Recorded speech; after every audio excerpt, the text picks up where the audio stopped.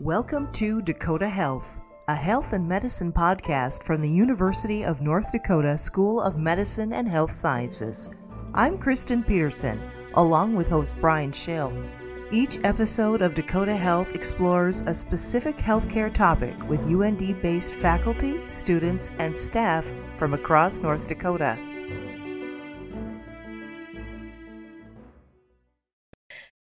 Hello, everyone. This is Brian Schill with Dakota Health at the UND School of Medicine and Health Sciences.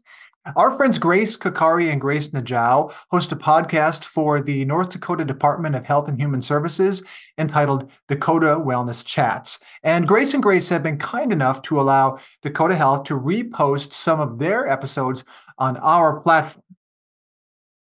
This week, in honor of Black History Month, we are reposting the Dakota Wellness Chat from July 2023 on minority mental health and mental health services available in North Dakota. Hello and welcome to Dakota Wellness Chats. My name is Dr. Grace Kakari. I go by Dr. G and I'm with the UND School of Medicine and Health Sciences. Hi, I am Dr. Grace Najau and I am with the North Dakota Department of Health and Human Services, Special Projects and Health Analytics Division. So this month is the month of July and we are talking about National Minority Mental Health Awareness Month. So we are going to have a wonderful conversation with a friend and a colleague, Miss Rosina Apia, and she's going to talk to us about mental health services and resources available in the Grand Forks area. My name is Rosina Apia. I'm from Ghana, but I've been a resident in Grand Forks, North Dakota for the past 7 years. I'm a mental health therapist and I work in a private practice. I work with Level Up Mental Health Collaborative Center as their mental health therapist. And I'm also a founder for Arise Above Foundation. That is a nonprofit. And currently I'm also a student pursuing my postgraduate certificate in marriage and family therapy. So first of all, tell us, how did you get into mental health? What was your motivation? Yeah, so when I came to North Dakota, especially like Grand Forks, I decided I wanted to go back into social work. And so I took my master's program at UND. And after that, I did my intern at the foster care, that's the human service. But after that, I started looking for a job. And unfortunately, I wasn't really looking to go into mental health. I wanted to go to child welfare, but I got a job from Northeast Human Service to go and work there as a clinician. So when I started the job, I just fell in love with it. And I'm like, hey, come on, I can, this is a nice profession to go in. So basically, I would say it's the job that took me into mental health. But I'm just a social worker and I wanted to be in child welfare.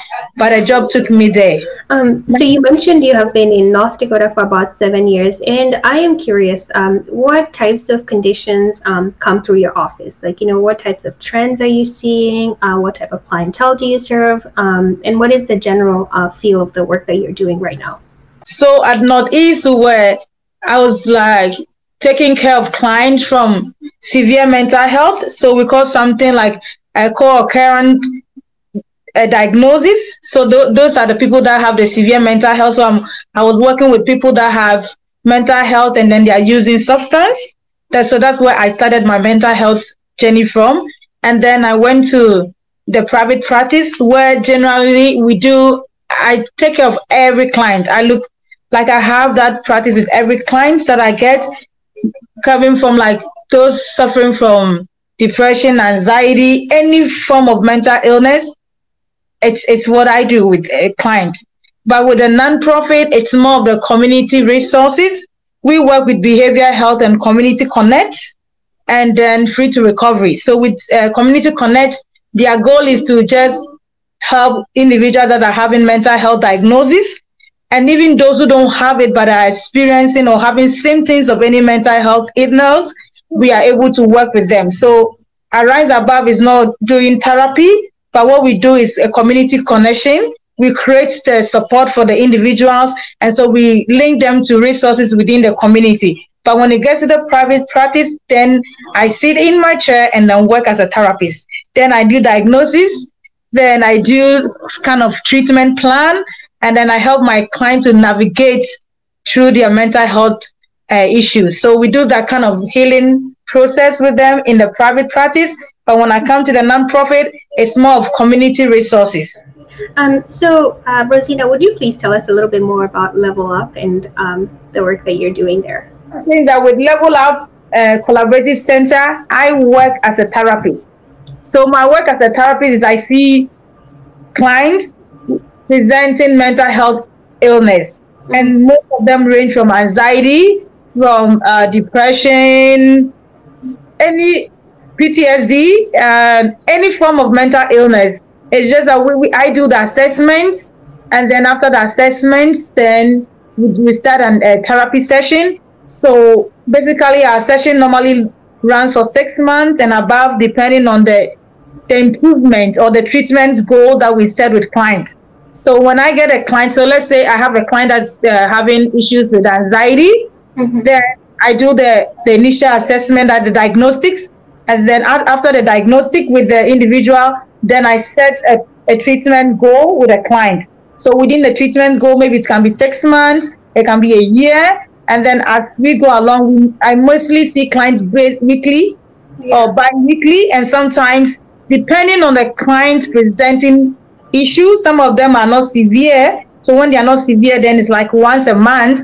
But the severe clients, I see them weekly, and those that are really having some kind of coping skills, I see them like bi-weekly. So depending on my initial assessment with the client, then that would determine the duration at which we want to do therapy session with. So it's ranging from 6 months to a year. And so basically, I can't pinpoint the client's base. It depends on the presenting issues. So when the client comes in, I do the initial assessment, the diagnostics, and then I will be able to work through the client, and then we develop a treatment plan. Then out of the treatment plan, like as session goes on, then when the treatment goals are met, then we close that chapter, and then we move on to a different treatment goals. But I'm curious as to what you've seen in terms of barriers to accessing services in the Grand Forks areas. Are there some that stand out to you?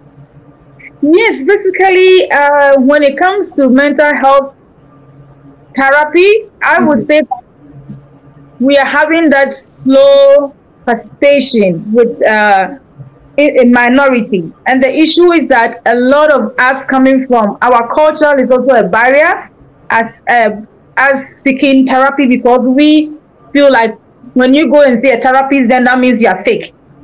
And so for us, coming back with our culture, we believe that seeking a mental health professional or going to a therapist means that you are mentally sick. And when it comes to the word mentally sick, we believe that people that are really not maybe in a mental hospital, but people don't know that even just going through like a change, like adjustment, it can also cause some kind of depression, anxiety, and stress. So these are the things that I, for one, think that our minority is not taking advantage of the mental health resources that is within the community because of the stigma attached to it. Yeah. So for us, we're having difficulty getting minority to access our services. Which is really unfortunate. I do hope that at some point we get to a place where we almost view mental health at the same rate as we view like going to the dentist or like going to your other provider, because it feels like your mind is like your greatest faculty. You should be able to nurture it and take care of it by all means necessary. So what would then be your recommendation? How do we encourage parents, younger generation, ourselves, the minority, to start accessing services? I will not say that the services are available. It is our understanding to mental health, that is one, and also the stigma attached to that, and again the support. And lastly, I'll talk about insurance too as another big piece for people to access mental health. And the reason I say that is that most of us as minority we might have migrated from our own country of origin, maybe from Ghana, from other places, and these people, we come here and getting access to insurance is one big piece. And so most of them don't have insurance. And if you want to really see a therapist, you need to have an insurance before you can see a therapist. So I would say that financially, it is a problem for minority to seek therapy. Two, it's because of our culture and because of stigma. Because let's say if I come to Dr. Grace and say, hey, Dr. Grace, I'm seeing a therapist. If Dr. Grace is not well endowed and well informed and know that it's not only when you're having the severe symptoms that you have to seek a therapist, but even a change. Like me moving from Ghana to America is a change. Mm-hmm. And it goes along with stress, depression, anxiety, because I've moved from my country of origin. I've moved from my country of culture, norms, belief, and I've come to a different country that has a different structure in terms of social structure, in terms of their belief, in terms of their even food, even communication. Yeah. It's all kind of issues. But when we get here, we don't see that as a problem because we believe that, we are able to do that. So it is the knowledge that we don't have. It's also limiting us to access it, and the stigma. And again, insurance piece is also another big issue that people are facing, especially with immigrants who don't have a document. They are not able to see a mental health therapist because everything here is about paying. You have to pay to be seen. You have to be paid to get services. So I think those are the things that really affect us. And when we want to talk about recommendation, I will say to minority parents, whoever you are, that mental health is something that we need to take a closer look at. When you have a child at home and then the child begins to show some symptoms, like let's say I have a healthy child at home. She's all over me. She talks to me. She laughs with me. And like a couple of weeks, that child is isolated. The child doesn't want to eat. He doesn't want to talk to anybody. The child doesn't want to take a bath. And let's say you just migrated from Ghana to the US. It's the moment you see these symptoms that is not a normal pattern of your child's attitude or behavior, I will advise that we seek help. Go somewhere and seek help and say, hey, I've been seeing this pattern. My son is not eating. My child is isolated. My child doesn't want to talk to anybody. He doesn't even have the motivation to do things. And then talk to a therapist, talk to a medical person. And if they do their medical check and that child is not having any medical condition, then they will advise you, hey, do you want to see a therapist? And so that you can be able to have a diagnostic assessment to know what kind of mental illness that person might be suffering from. So I will urge that when we see a change, even within ourselves, as humans, as even myself, if I feel like my level of motivation is down, I don't have the energy to do something, I don't want to talk to anybody, I feel like isolating myself, and then I have this constant thoughts coming into my mind, or I feel like, I'm tired, I am hopeless, I feel like there's no purpose in life, I want to give up in life. These are all symptoms telling you that something is wrong.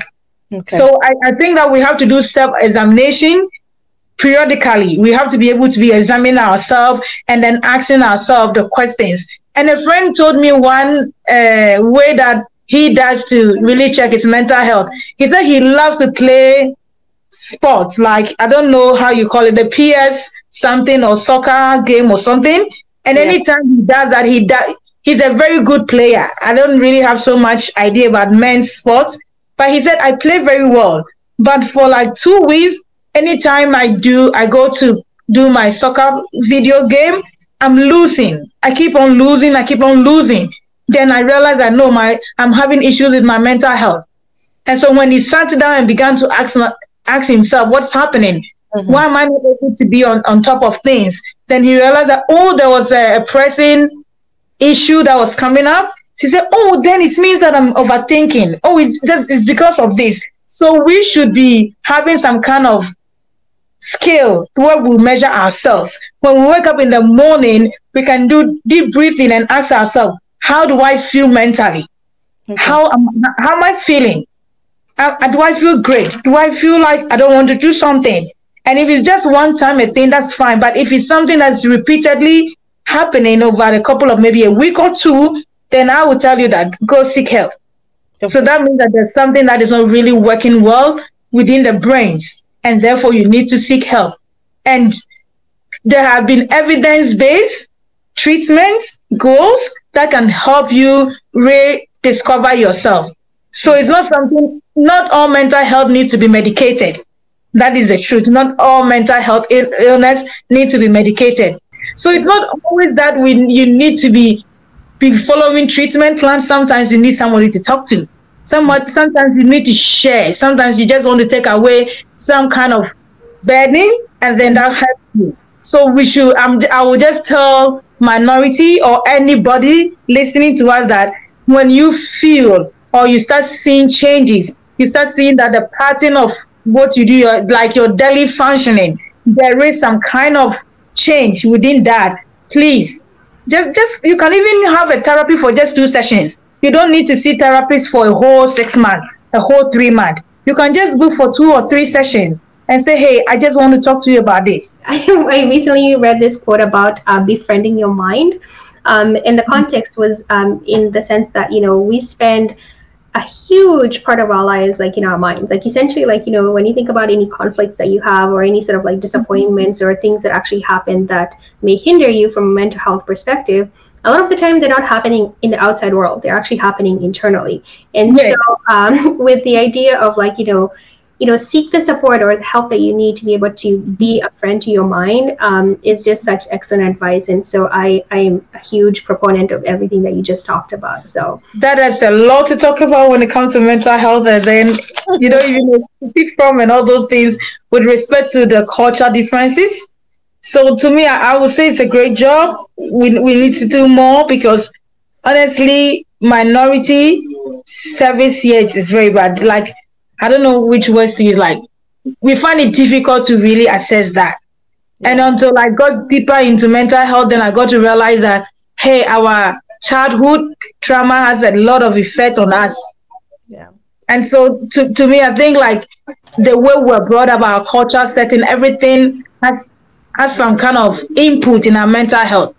So I would love that there will be some kind of funding to support minority. Because people are migrating, and that's one thing that we are lacking here in North Dakota. We are not looking into that. People are migrating, and there's a lot of struggle. Refugees can seek mental health services. Immigrant that doesn't have insurance can seek mental health services. And the issue is that when one person is not mentally okay, and it gets to work, there is low productivity. It affects the whole family. So if I'm the mother and mentally I'm not stable, the whole family is not okay. Right.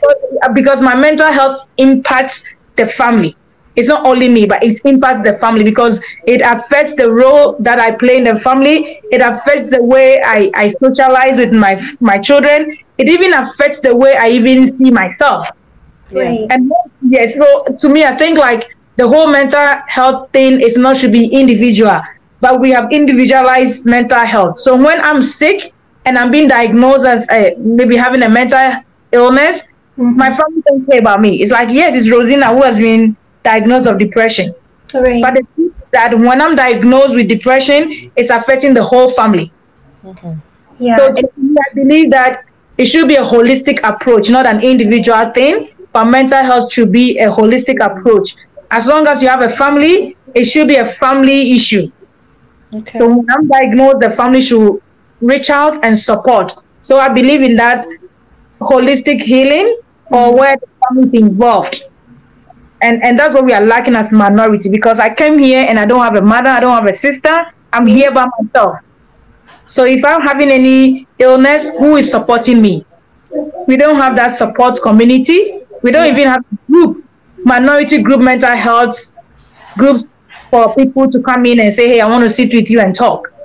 So there's a lot that needs to be done to help us. I am just so grateful that you are able to talk with us. And I'm even more than grateful is excitement that there is someone out there doing this kind of work. Because again, before we talked to Hazmat, I did not even know that we had minority health mental health professionals in the Grand Forks area, and we are one of the fastest growing populations in the state. And some of these cultural barriers that you talked about, these are challenges that we bring with us, and so we need those familiar faces who can sort of like relate to our experiences and be able to at least help us navigate the world that we're in now, because that's, we're in North Dakota, so we have to live like North Dakotans, I guess. So yeah, thank you so much once again for making time to join us. We hope to talk to you again very soon. Thank you so much. Thank you.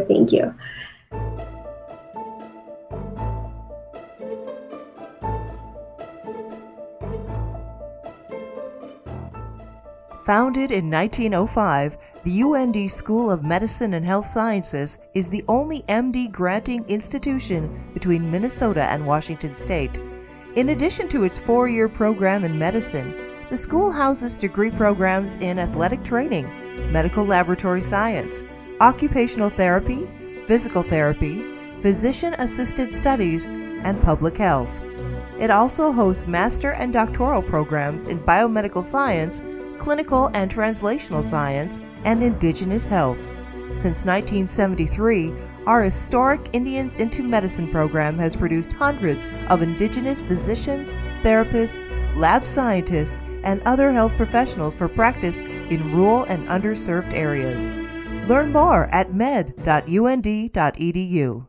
The opinions expressed on this podcast do not necessarily represent the views or opinions of the University of North Dakota, the UND School of Medicine and Health Sciences, or the North Dakota University System. By listening to this podcast, you agree not to use this program as medical advice to be used in the diagnosis or treatment of any medical condition for yourself or others.